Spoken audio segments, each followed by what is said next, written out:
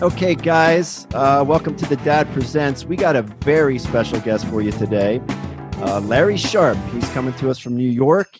You've seen him before. He ran for governor, and now he's running to be the vice president for the Libertarian Party. How's it going, Larry?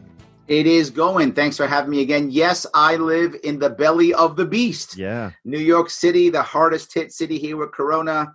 I live in Queens, the hardest hit borough of Corona. And that hospital you heard of last month, Elmhurst Hospital, walking distance from my house. Oh, wow. Well, so yes, I'm in the belly of the beast here. I am. You've stayed healthy, though, I'm presuming.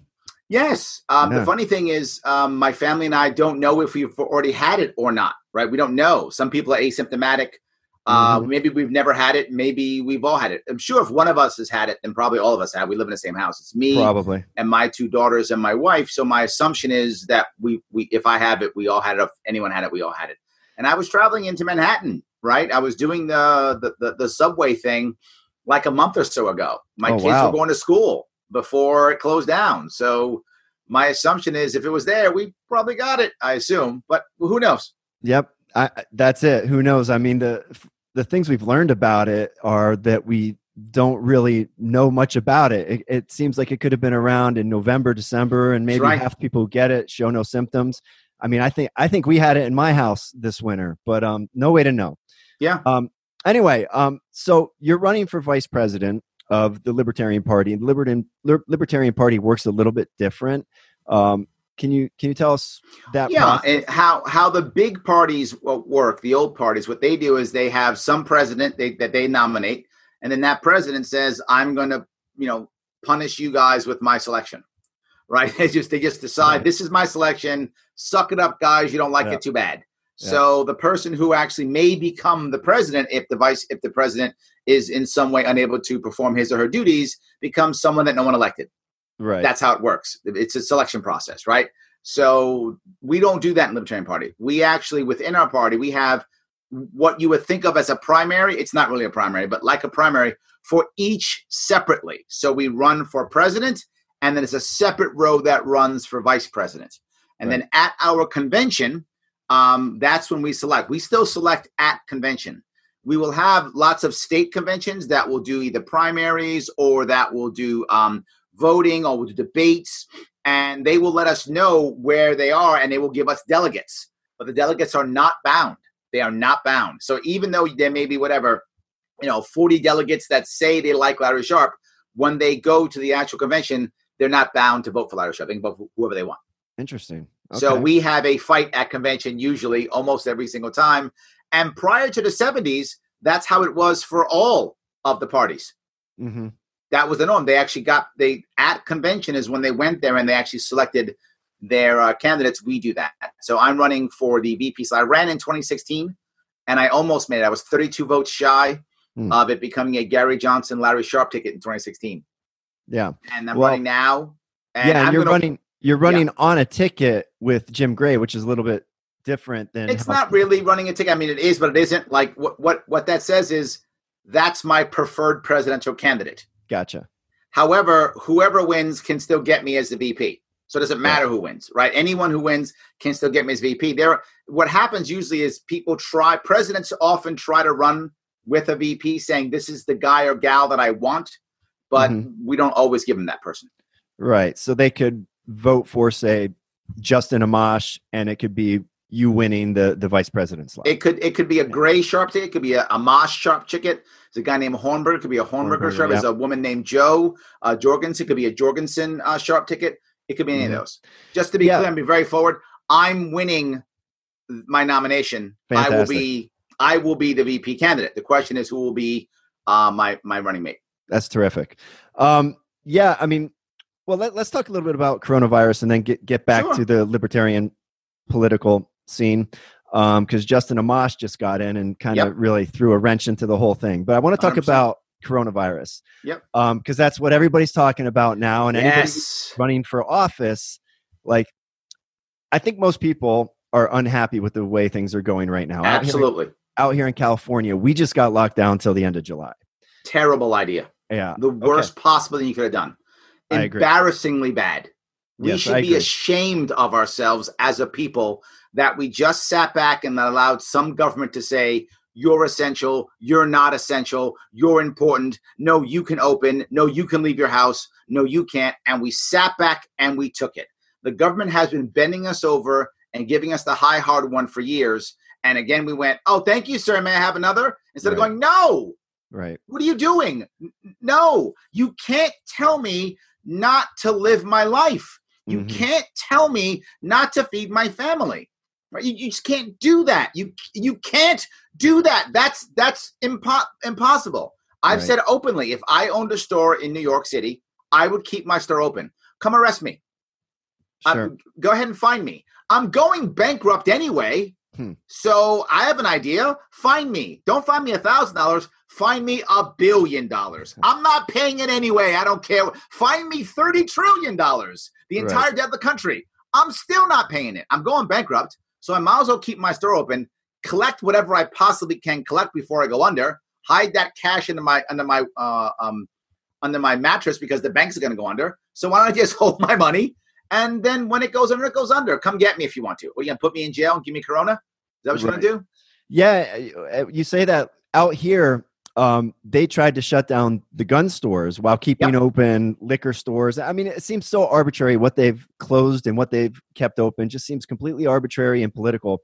But the gun store owners out here, they weren't having it. They stayed open. Yep. And at that point, it was like Governor Newsom had to roll up in there with some tanks, or he had to, bend to their wishes. And he so the Second Amendment worked. It worked in that case. Look at that. The Second Amendment worked. You wonder why the people go into protest and they're armed, because armed protesters don't get arrested. Right. I mean, gun control, by the way, the whole idea of it was racist. I don't mean to sound crazy here, but it was, right? Initially in the 1860s and 70s, a lot of these laws came out to keep guns out of the hands of former slaves. They didn't want them going after their former masters. Yeah. Which, look, if I'm a former master, I get it, right? I'm not saying what they did was wrong, was what wasn't smart. It was probably smart, but it was wrong, right? I mean, I get your self-interest. I don't want some guy who I've been whipping to come back and shoot me. I got it. I mean, I'm with you. It makes sense, but still wrong. Yeah. And then in the 60s, when the rise of the Black Panthers in California, they were protesting. And what were they? Armed, all of them. And that's when you have another round of gun control. Gun control was meant to stop Black people from protesting. That was the origins of it, and it's just gone so far since then. Yes. But it goes to show, when those guys have guns, they don't get arrested. That's right.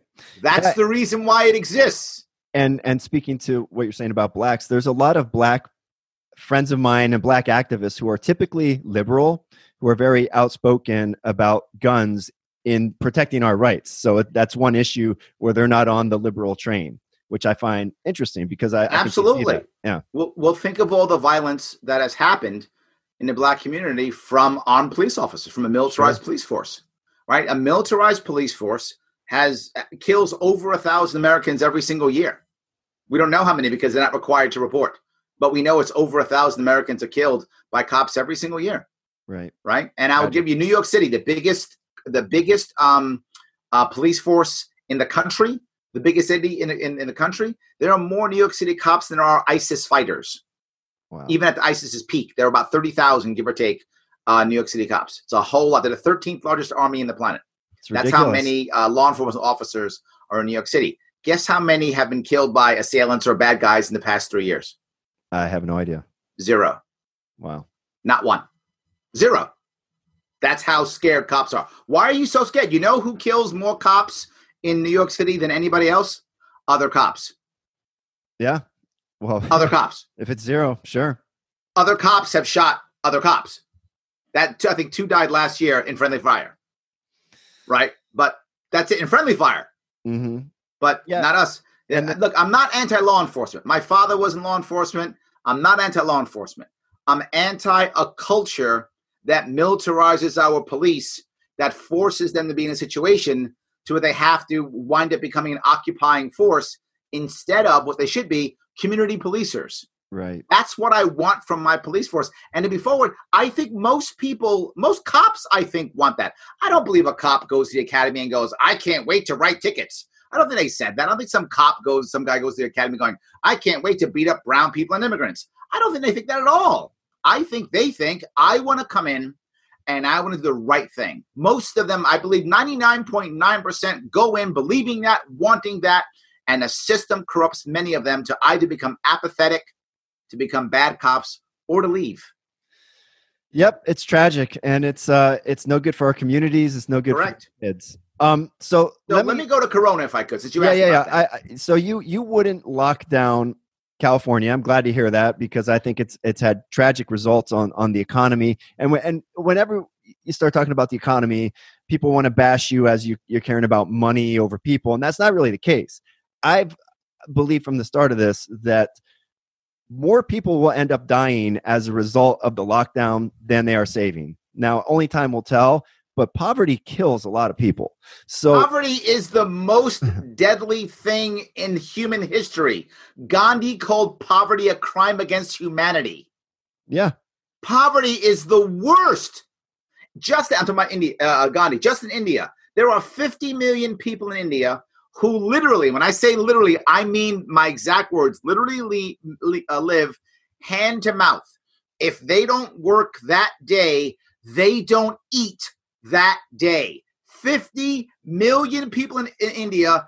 There's no loan. There's no borrowing money. There's no refrigerator. Literally, you don't work that day. You don't eat that day. You don't work for 3 days. You don't eat anything for 3 days. That kind of horrible poverty is going to be exacerbated because of what stupidity we did here in America. And that's just India. There are tens of millions of people throughout the entire world in that same spot. So how would Larry Sharpe have handled this? Absolutely. This is not so hard. There are, give or take, 5 or 6 big issues that hurt us with COVID, right? Masks, hand sanitizers, beds, doctors, tests, and ventilators. So 6, and ventilators. Those are the 6 pieces that would have made things better for COVID. The second, if I'm a governor of any state, in my case, it would have been New York, right? But whatever it would have been, right? As soon as this crosses a border and gets into South Korea, which crosses a border, now I know, okay, this is no longer local. It's crossed the border. It's a big deal. It's going to hit us eventually. The first thing I do is I then rescind all laws on distilling. Why? Because I want people to be able to create their own hand sanitizers, right? I want to do that up front. Rescind all rules on distilling. Just if you want to distill, make hand sanitizer, go ahead. On top of that, I want to tell my nonprofits, my local churches, my VFWs, my Knights of Columbus, right? All those, my Masons, right? All those local community groups.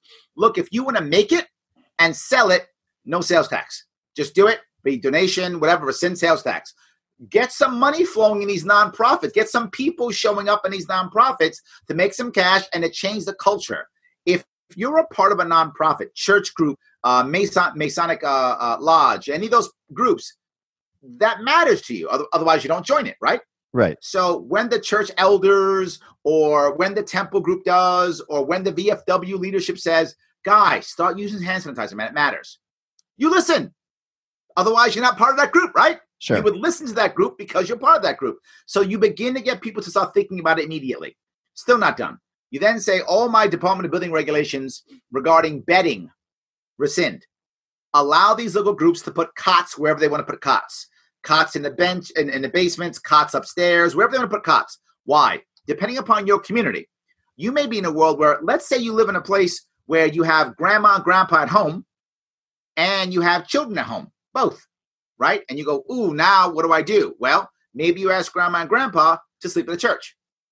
Or the reverse, only you with some people in the house who are immune system compromised, but you want to go out and work. Well, maybe you sleep at a church, right? So you don't have to go home, give it to your friends and family that maybe, have a problem. You sleep at a church and you just FaceTime them and keep paying the bills.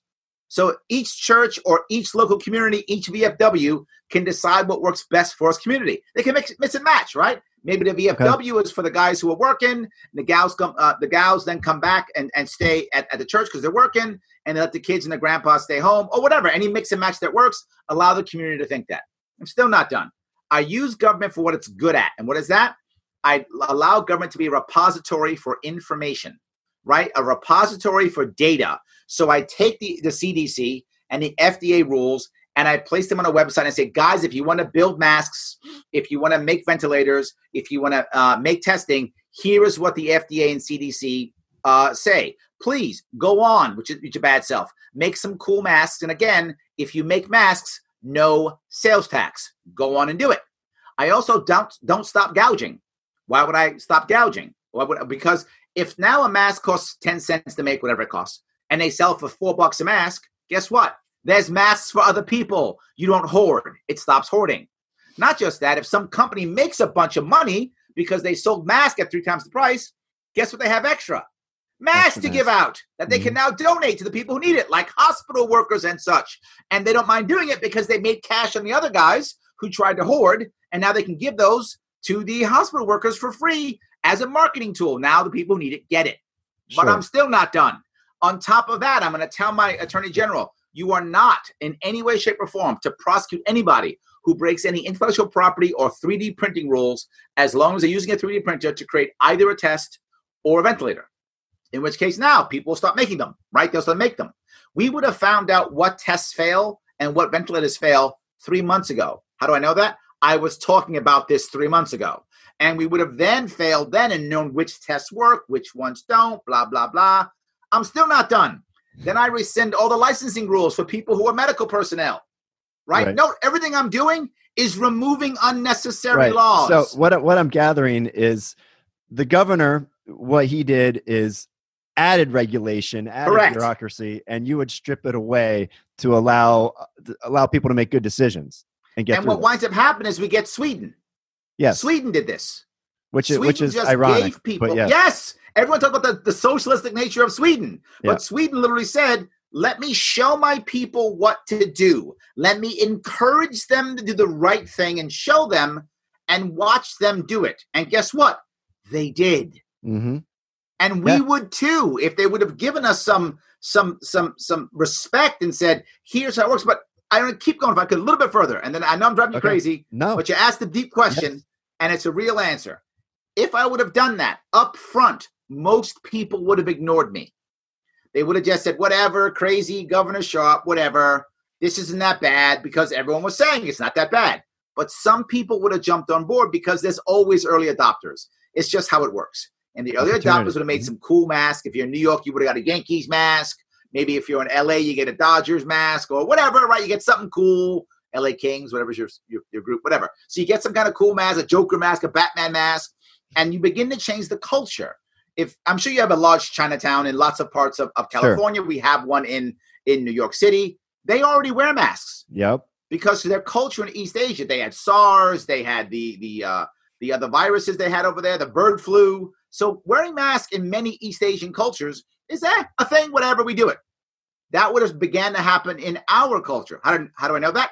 It's happening now. I would have started that 3 months ago. We'd be using hand sanitizing. We'd be having the right tests. We'd have more ventilators. We'd have everything ready right now. So all of a sudden when people go, oh my God, this is real. The infrastructure is there. We know how to react and respond, but I'm still not done.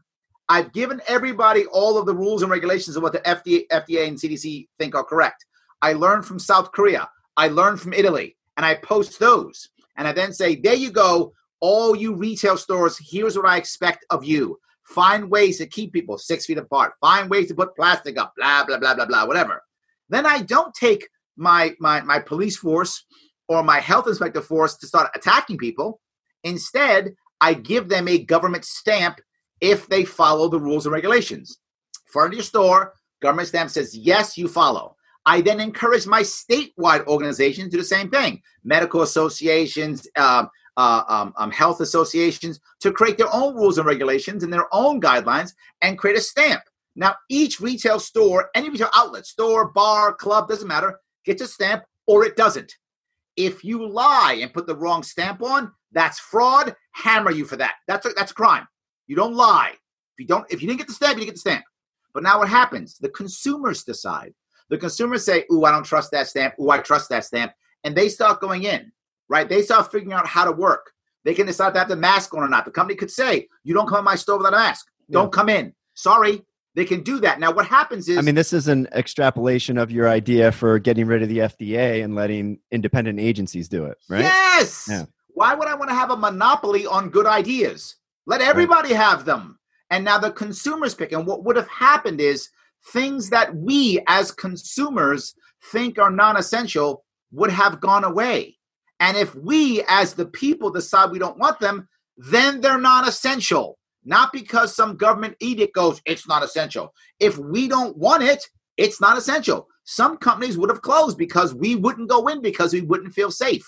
Yeah. So they would close naturally. Mm-hmm. And some would stay open. And that's exactly what happened in Sweden is some places closed. Yeah. I'm not making this up. It already happened. Right.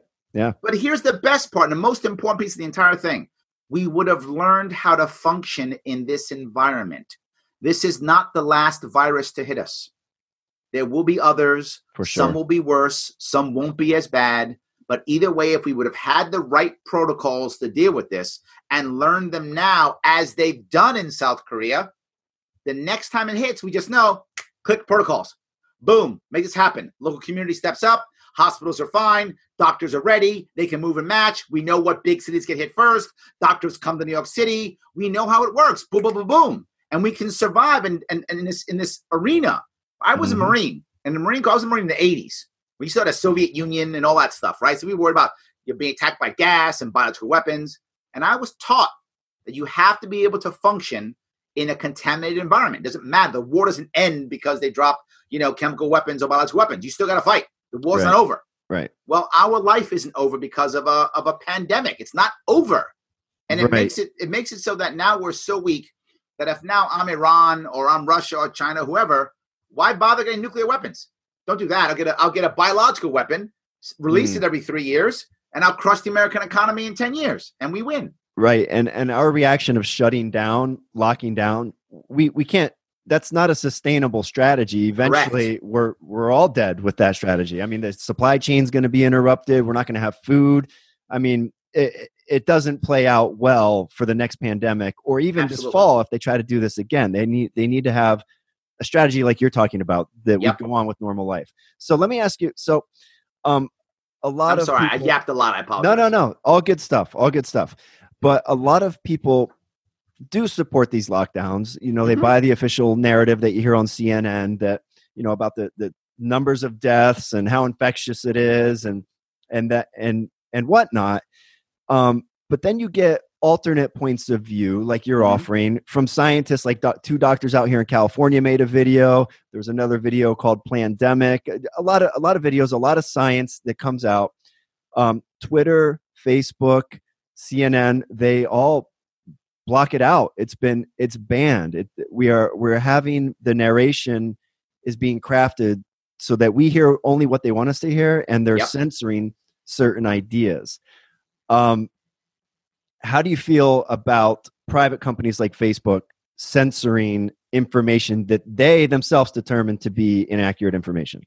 Well, there's three pieces. The first piece here is, in the long run, this always fails. Right? Short term, it works, and most people are thinking short term. In the long run, this kind of thing fails, right? It will eventually fail. Sadly, a lot of people are going to die before it fails. That's what sucks. Now, then there's a should versus legal. Should Facebook do this? Should Twitter do it? Of course they shouldn't. But they are a private company, and they do have a right to put up what they want to put up. They have a right to show what they want to show and not, as long as they are open with their contracts with the people who they're working for. But there's a caveat here. That's the third part. The largest database and the largest search engine in America is Google. The second largest is YouTube, owned by Google. Same company, yeah. Yes, owned by Google. So we're coming to a place where we're having monopoly. And once we have monopoly, those rules begin to become gray now, right? That's why it isn't so crystal clear. The theory is that, well, they're a private company, do what they want. Yeah, but when they're the only game in town, that's a problem. So once you move towards monopoly, those rules become kind of, well, wait a minute. Maybe it's time to start breaking some monopolies up and doing something better. Because what winds up happening when they're a monopoly, to your point, they become the only view. Sure. Yeah. Right. And that's the issue. They become the only view. And I know most libertarians stand by the idea that they're a private company. They should be able to do what they want. But I feel like if you ask those same libertarians, well, what about, I have a coffee shop and I don't want to let blacks and gays in. I don't think they would support that. So the libertarian principle of private company, I mean, there's no consistency on it. So yeah, it becomes gray. I'm with you. It's a gray area. I wish it were clearly, to your point about black and white. I wish it were black and white. It's not. It's a gray area. Now, again, that's what I said. Should and theory. This is a hard one. This isn't clear cut. Should a private company be able to put what they want up? Yeah, they should. They should. Should they actually do that? No, it's a terrible idea because they know how powerful they are. Facebook knows how powerful it is. So they shouldn't do that even though they can. And now we start moving, to your point, towards monopoly. Wow, it's monopoly, right? This is bad. This is a problem, right? It's a problem. So it's gray. Do I think that we should physically try to break them up? No. Do I think we can, in some way, shape, or form, shine a light on this bad behavior and either set up a system to where other real competitors to Facebook can pop up? Yeah, that would be one, right? And the other thing would be, we let them know, look, are you going to be a monopoly? You want us to treat you like a monopoly? Because we can. You're not going to like it. You're not going to like if we treat you like a monopoly. And then maybe they will back off and change. But that's how I think we have to deal with that issue. Your point's a valid one. This is not black and white. Culture also matters, right? Sure. Would we want a world, in the perfect world, does not exist. But the perfect world, if someone said, I don't want gay people in my store or something like that, right? In the perfect world, society would punish them and the market would punish them and they wouldn't be able to survive. That's the perfect world. That's not reality. Right.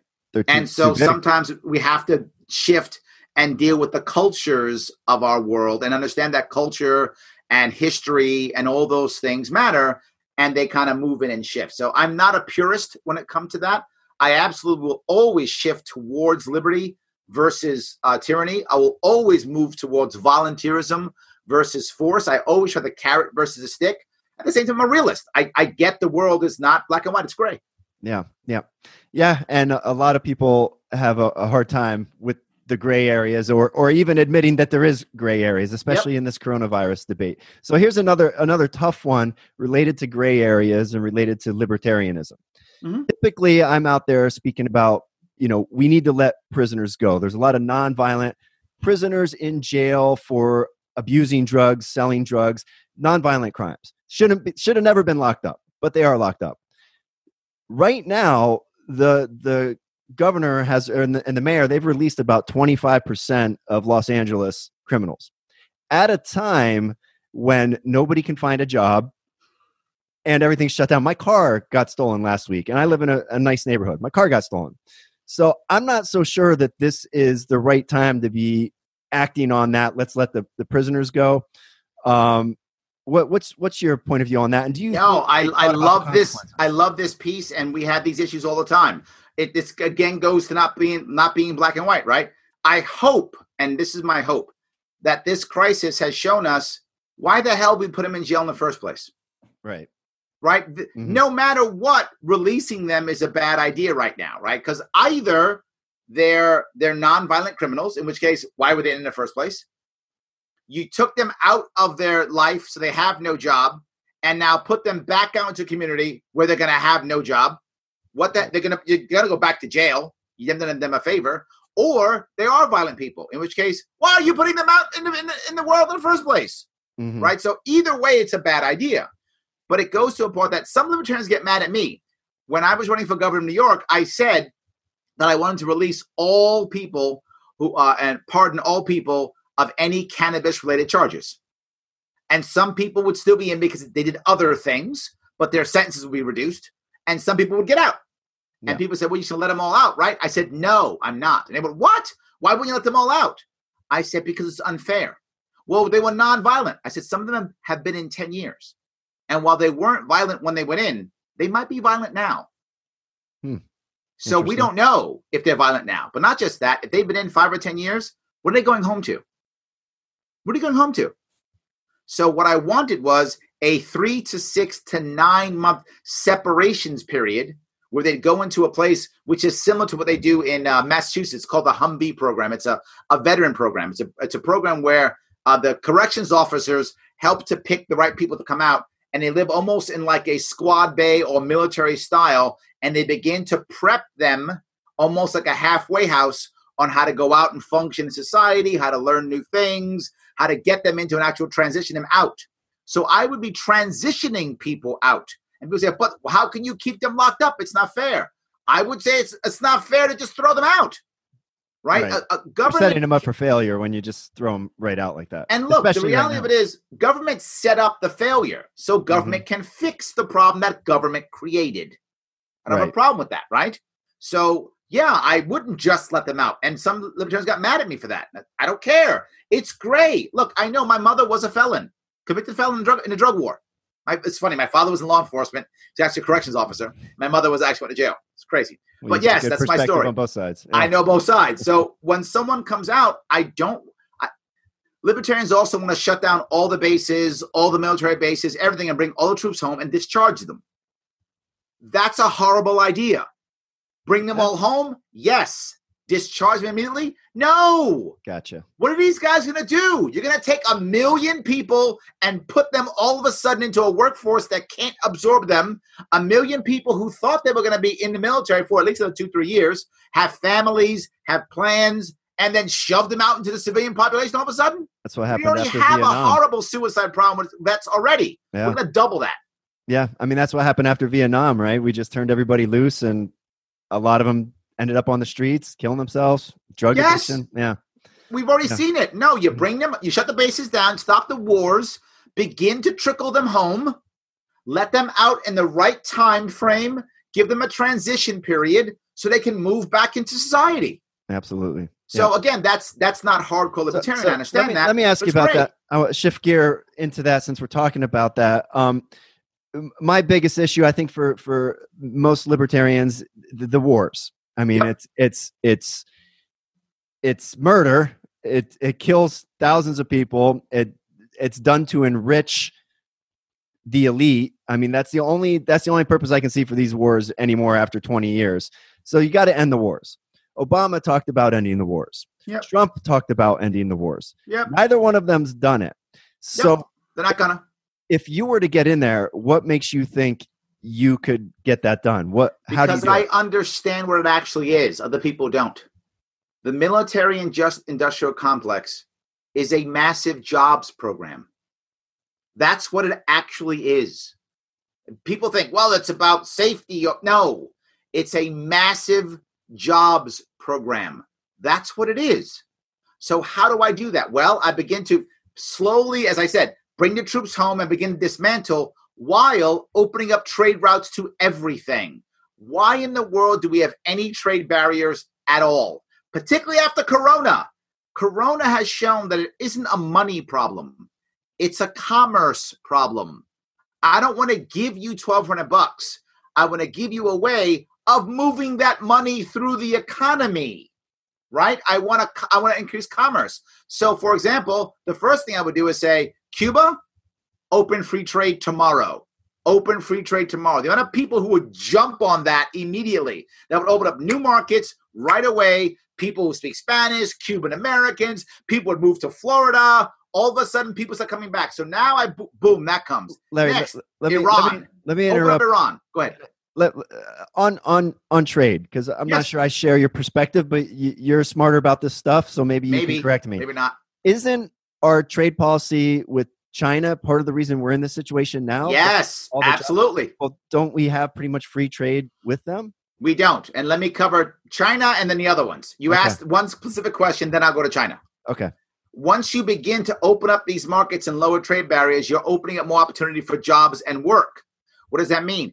People who've been overseas, military people, are going to be in demand to go back overseas, negotiate, talk, know other languages, so-and-so. All the people who know all the Arab and Middle East cultures, open those back up. You're going to start bringing these people in here and going back out. And that's what I want. As we begin to do that, we can begin to break the military-industrial complex down because we can find jobs for these people.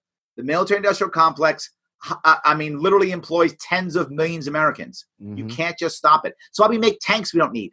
Right. We literally don't need tanks. Why are we making them? Because it's jobs. Why do we have so much foreign aid? We give $100 billion to some country.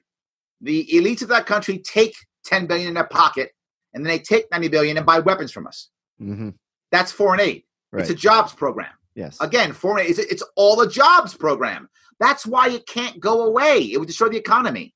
So grow the economy to remove the military-industrial complex. Now, China's a massive problem, but the biggest problem is culturally. And I mean our culture. I look at New York State as an example. In New York State, we have a very popular local brewery, local craft beer industry. It's very popular in New York State. I don't know if you have it in California now, but we have it in New York State. So it is very common for a New Yorker, a regular everyday New Yorker, to walk into a bar and literally pay $2 extra for a beer because that beer comes from a local distillery. It's common. We do it all the time. We like it. It's a thing that we do, and we have some pride in it. And we know it's $2 extra, and we are happy to do it. Don't complain. We do it.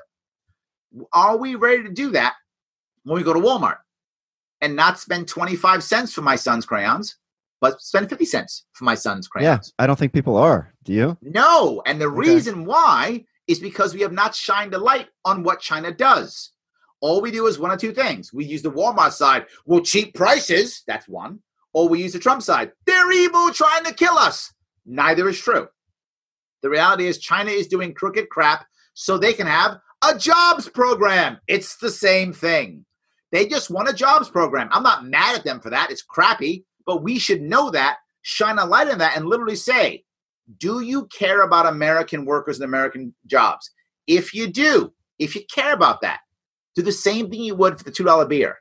Spend 50 cents for the crayons, not 25 cents. Once we start doing that, will take time. That's not 5 minutes.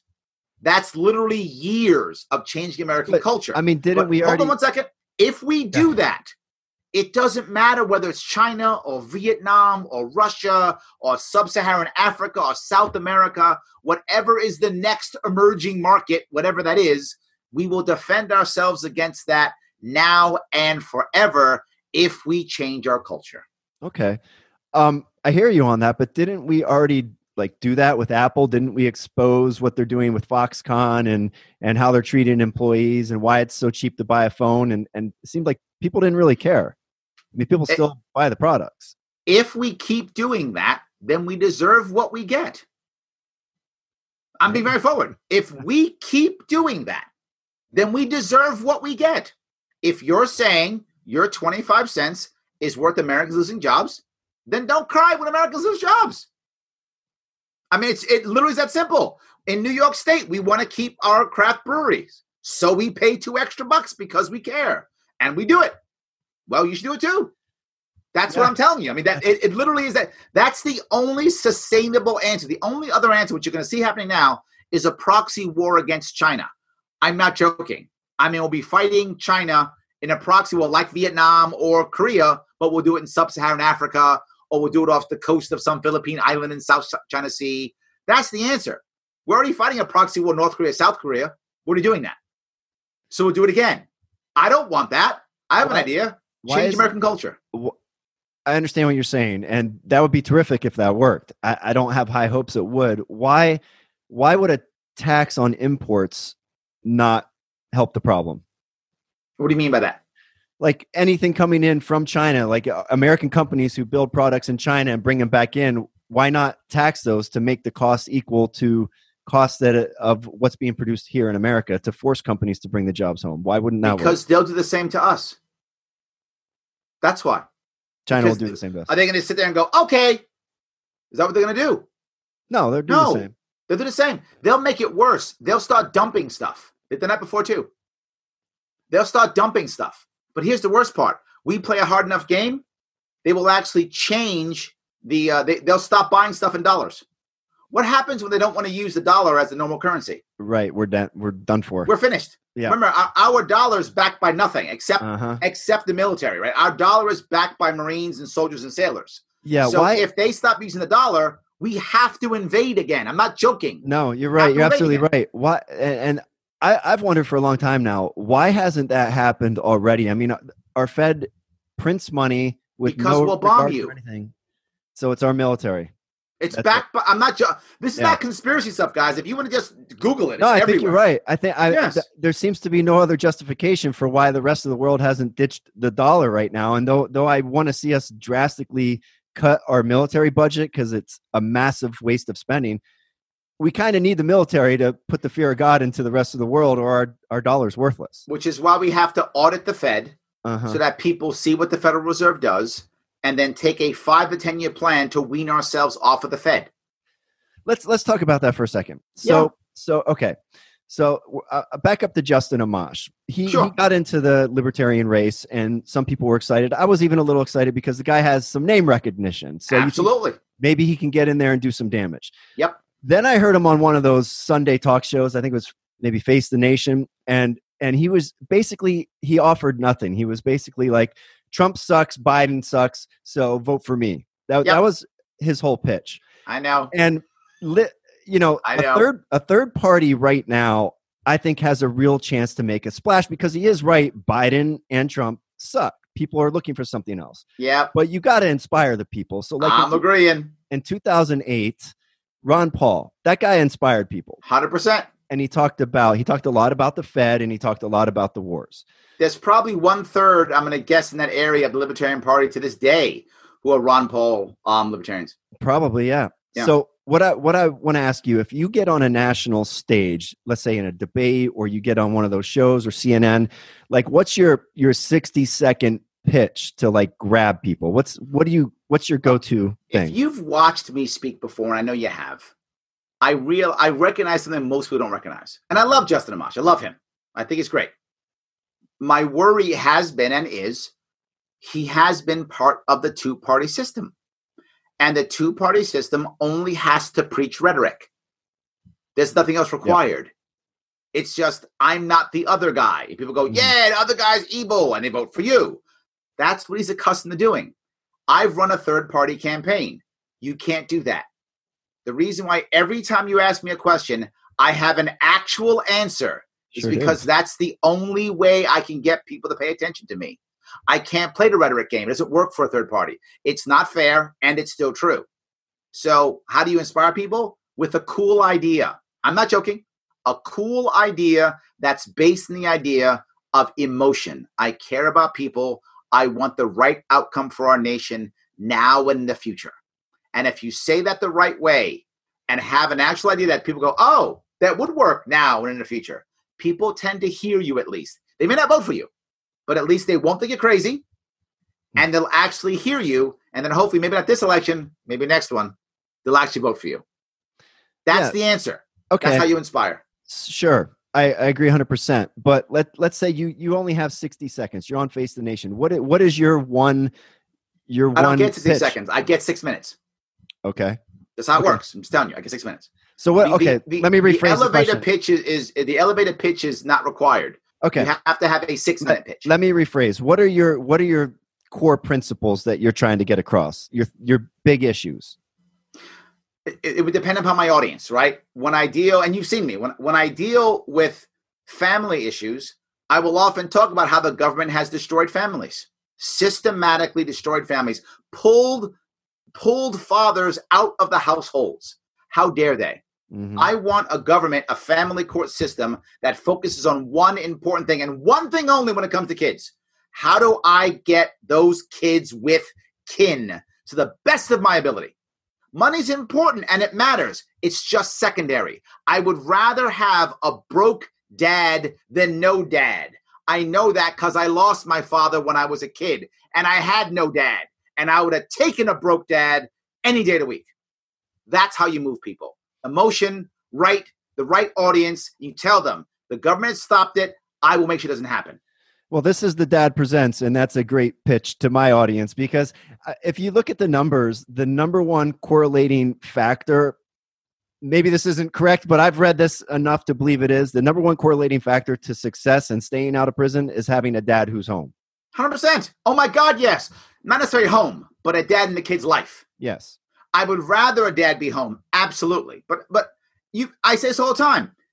If your dad's not there, right? What are you going to be? What are you going to have as a kid, as a teenager? If you're a boy, you're going to be searching for a male role model. And if you can't find one, where are you going to get it? The gangbanger in the street. Yeah. That's a male role model because I don't have one. Right. Right. And I can't go to family because mom has spent the whole time in my life telling me what a piece of garbage my father and his whole family is. So I believe they're all pieces of garbage and bad. I don't want them. But in my head, I do, because the mom doesn't realize that when she says that dad's a piece of garbage, I'm my dad. You're saying I'm a piece of garbage. So I think I'm a piece of garbage too. And I think I'm not worthy of happiness. I'm not worthy of success. So when I see the piece of garbage gangbanger out there, I jump right on board. I jump right on board to feel like I'm part of something. And if I go to jail, so what? I'm a piece of garbage anyway. And that's inside. But what if I'm female? How am I going to have a good relationship with the male when what I know is my mom calling my dad the people who I thought were going to be together and support me forever, who are my image of manhood and womanhood, when all she'll do is say how bad he is and how crappy he is, how terrible he is? How am I going to have a relationship with a man? I'm not. I'm going to have a crap relationship with all the men in my life and then wonder why I'm divorced too and my kids hate me too. Yeah, that stuff gets handed down. There's no doubt about it. Absolutely, all the statistics show it. Yeah, tragic. Okay, so talking about these things and money. I get a little emotional. I apologize. No, I love it. I love the passion. I mean, too many politicians are just reading their talking points. I mean, you put your heart into it, and I think that'll resonate with people. I read on your platform, you want to no new spending, right? Which is a big thing for all libertarians, all conservatives, no new spending, but all the conservatives say it, and they all just double and triple the debt and so on. We just had this bailout, $2 trillion, which was basically, as far as I can see, stealing money out of middle-class people's pockets like myself and giving it to the banks, just like it was in 2009 when 100%. Obama did it. Yep. Now they're talking about a $3 trillion bailout, which I don't see how the country recovers from that, honestly. It doesn't. So you're talking about no new spending. What cuts would you make to the current budget, like significant cuts, number one, and number two, instead of this $3 trillion package, given if you took over today, we've been locked down, 30 million people have lost their jobs. It's Larry Sharpe's job to now fix it. What would you do as an alternative to that? Yeah, let me cover several. There's a lot of pieces to that. Yeah. The first thing is I'm not a heavy cutter. If you've noticed what I talk about, I often talk about finding other ways to raise money, right? Naming rights on bridges, sponsoring infrastructure, right? Things that allow the state to create more money so I don't need taxes. Does that make sense? Yes, I like Finding ways of raising money, other ways to show that it's not always required to be a tax or a fee, and allowing more people more usage, right? I use something, so I pay for it. You don't use it? Why are you paying for it? So more styles like that to shift and adjust. So that's stage one. Then I provide surpluses to lower counties so they can begin to cut taxes. One of the biggest one is almost property tax. So you can begin to lower property taxes, right? Lower sales taxes locally. Once they're able to lower those major taxes, more money starts coming in general, right? And people start spending more. It's the commerce piece. As more people are spending more money doing more commerce, all the revenue goes up, and we can then begin to start cutting more spending and lowering taxes, right? And paying off debt. So that's the overall goal. There are a bazillion ways of doing that, but I mentioned a couple of them already. What we do in this case, let me go before and after. I brought up my plan off the bat before they did a stimulus package. I told my plan. My plan's called the 3-half plan. It's what you should have done. Now, this is spending. I'm sorry, libertarians get mad when I say this, but in this specific case of a pandemic, I'm okay with some spending because we're going to bail out banks anyway. So here's the actual plan. Off the bat, you simply tell every financial institution in America, everyone, bank, insurance company, doesn't matter if you're a financial institution, credit card company, you may not force any payments for 6 months. None. You may not enforce any payments of any way for 6 months. You may not, period. I don't care. Now, if someone wants to pay, they may. You may not force it for 6 months, no payments. So all of a sudden now, Matt, you're not paying your bills. You don't got to pay your mortgage. You don't pay your credit card. You don't pay your car note. You don't pay your insurance note. You don't have to pay. Off the bat. Second thing I do, anyone who has rent may pay half rent, regardless of your contract. Period. Executive order, sue me if you want to. Done. That's how it works. Half rent if you want to. What does that mean? Well, how can my landlord take half rent? He's not paying his bills. Right. He can take half rent. He's not paying his bills. Not paying right? his mortgage.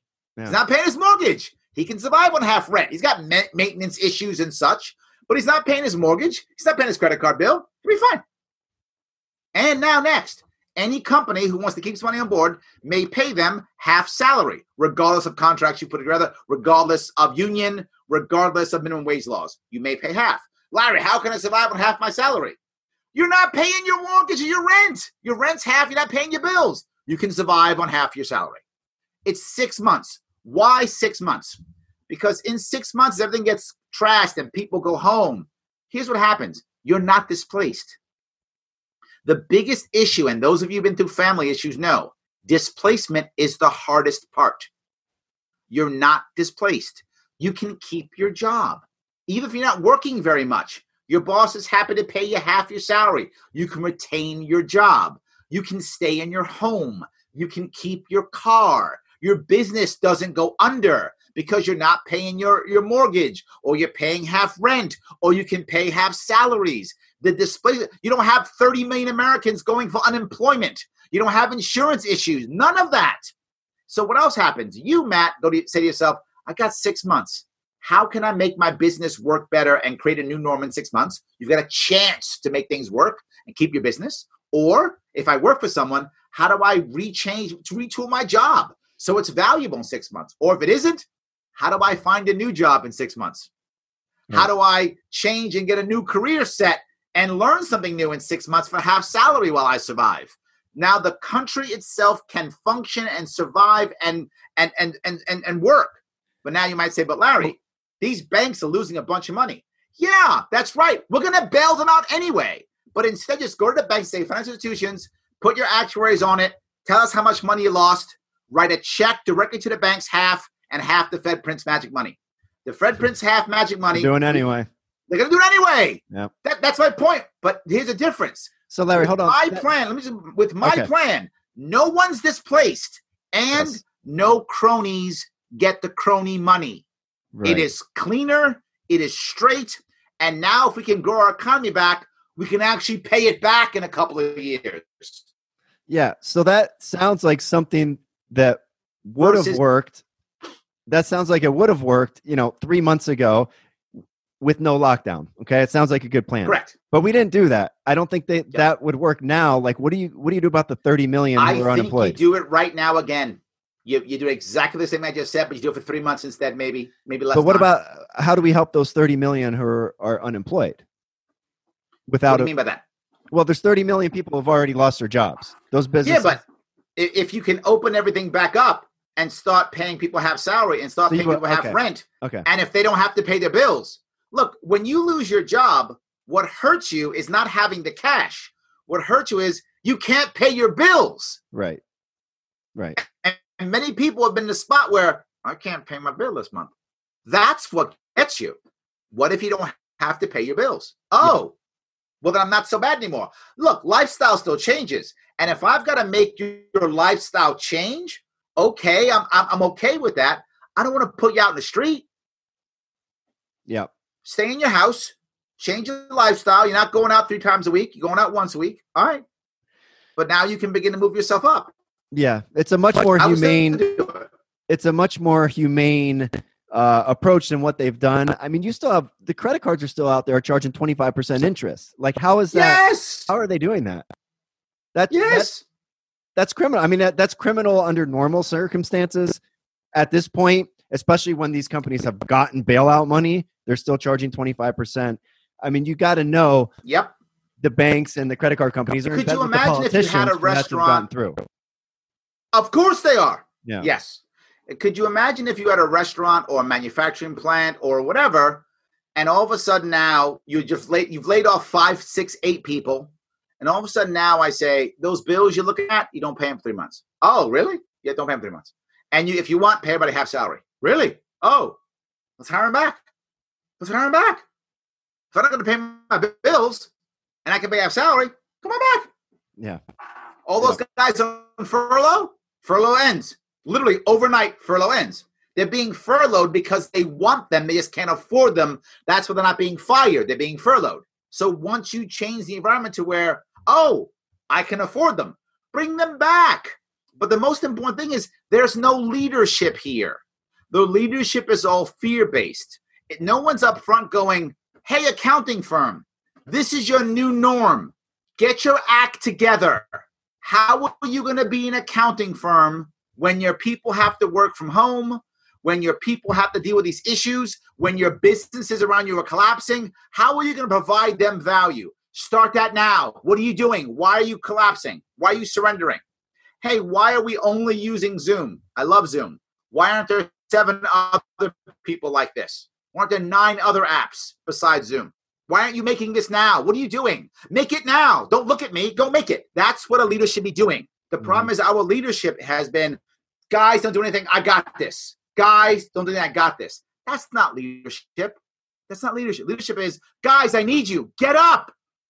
Right? I'm a Marine. I don't go, guys, sit here. I'll take the hill. I don't do that. I go, man, get up. We got a hill to take. You get the machine gun. You get the ammo. Let's go. No, that's what a leader does. Yeah. We're not seeing that. I mean, in World War II, our leaders motivated the population to get out there and make things happen. Then you have 2001, 9/11, George Bush is telling people to shop. That was his advice. Yes. Now they're telling everybody, be afraid, stay at home. So we're already over time, but I just want one more question for you. It seems like you're on the same page with myself. I have a habit of doing that. I'm sorry. No, it's great. It's great. You're on the same page with myself, and I think most of the followers of this show, that we need to get back to work. We need to end the lockdowns, that we cannot sustain this. What do you tell to people who have bought the talking point that we have to stay locked down forever, and they're afraid to go out? They're afraid that they're going to get sick and die. What is the message you give to them? The issue is several-fold, and I bring up a story of my parents. Right, my mother and my father both died of cancer. And if you know anyone who died of cancer, you know it's very rarely short. It's often a very long, drawn-out process to die of cancer. And both of them had that process. My father died when I was much younger, and when he was dying, he wanted to live. He cared about quantity of life. He was like, cut me open, give me a colostomy bag, give me chemotherapy, keep me alive. That's what he wanted. My mother, when she died, she was older when she passed. She wasn't that way. She was like, I've seen people die. I don't want quantity of life. I want quality of life. And I'm going to spend time with my granddaughter. And if that means I need to go out, have chemotherapy, put a mask on, and go to an amusement park, and I die from an infection that I catch while playing with my granddaughter, okay, so be it. I don't care. Both are right. Because you own your life. I don't get to tell you how to live your life. No one does but you. That's it. If you're over 80 and you've got a pre-existing condition, I would ask you, please stay home. But if you want to go out and spend time with your grandkids at a park and maybe die, okay, it's your life. If you don't want to spend the next, 3 years of your life locked in a basement because of fear, okay. If you're afraid, stay home. If you're not afraid, go out. But Larry, people might get me sick. Then wear a mask, and they wear a mask too. That's how it works. You can't stop your life because you're afraid. I'm sorry, you shouldn't. You can. You can't stop other people's lives because you're afraid. But Larry, I might die. You're right. You might. The question is it worth it to you or not? I don't decide, you do. At its core, you own your own life, and your quality and or quantity of life is up to you. Nobody said, Larry, you can't join the Marine Corps. You'll get your arms and legs blown off. No one said that to me when I was 17. Why don't you stop me then? Right? Why have you stopped our veterans now who are going overseas, and worse than when I was in? Because medicine is so good now that they come back and they're broken inside and we can't tell. Who's stopping that? Nobody. Who's stopping that? I volunteered. Nobody drafted me. I volunteered to join. I took the risk. You volunteer to take the risk when you leave your home. If you're not okay with that, don't leave your home. I'm not mad at you. I'm not mad at you. All I'm saying is you own your own life. I have two people in my life who are over 80, and have conditions. One has cancer, is on chemo, in remission, but on chemo. No, maybe not in remission anymore. Now on chemo. And the other one has asthma and diabetes. I don't go visit them. I don't. I drop stuff off the door. I live in New York City and I have a car. And many people don't have cars in New York City. If you've ever been, you'll see a lot of people don't have cars. So I'll drop stuff off the door. I'll mask up and glove up and drop it off. I'm not going in. Literally, I might kill them. I'm not going in. I love them. I don't want them to die. I don't go in. But if they said, Larry, come in. I want you to come in. I want to spend time with you. I would go in because it's their life, not mine. But they don't want that. I don't want it either. We're on the same page. So we're good. So do I miss them? Of course I miss them. Of course I miss them. But I don't want to kill them. So I don't see them. Right. And that's our choice. Yeah. Bottom line, liberty is important here. The freedom to make our own decisions, and our liberties, our freedoms have been slowly being stripped away from us for the last 20 years. Yep. And we're kind of, I feel like we're kind of like the frog who you put in a pot of water. If you slowly turn the heat up, nobody notices. Yes. But now we've gotten to a point where I don't even think they care if we notice. They're cranking it all the way up.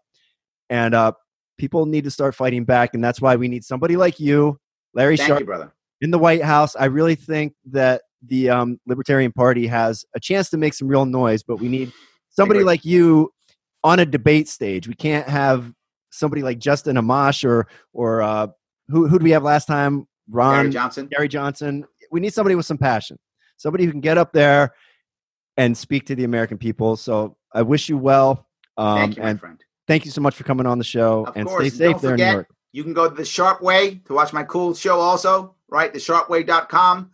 Sharpe Way Twitter, Sharpe Way Facebook, or check me out. LarrySharpe.com is my politics. Larry Sharpe on Facebook, Larry Sharpe on Twitter and Instagram. Check him out, dads. Thank you so much, Larry. Thank you.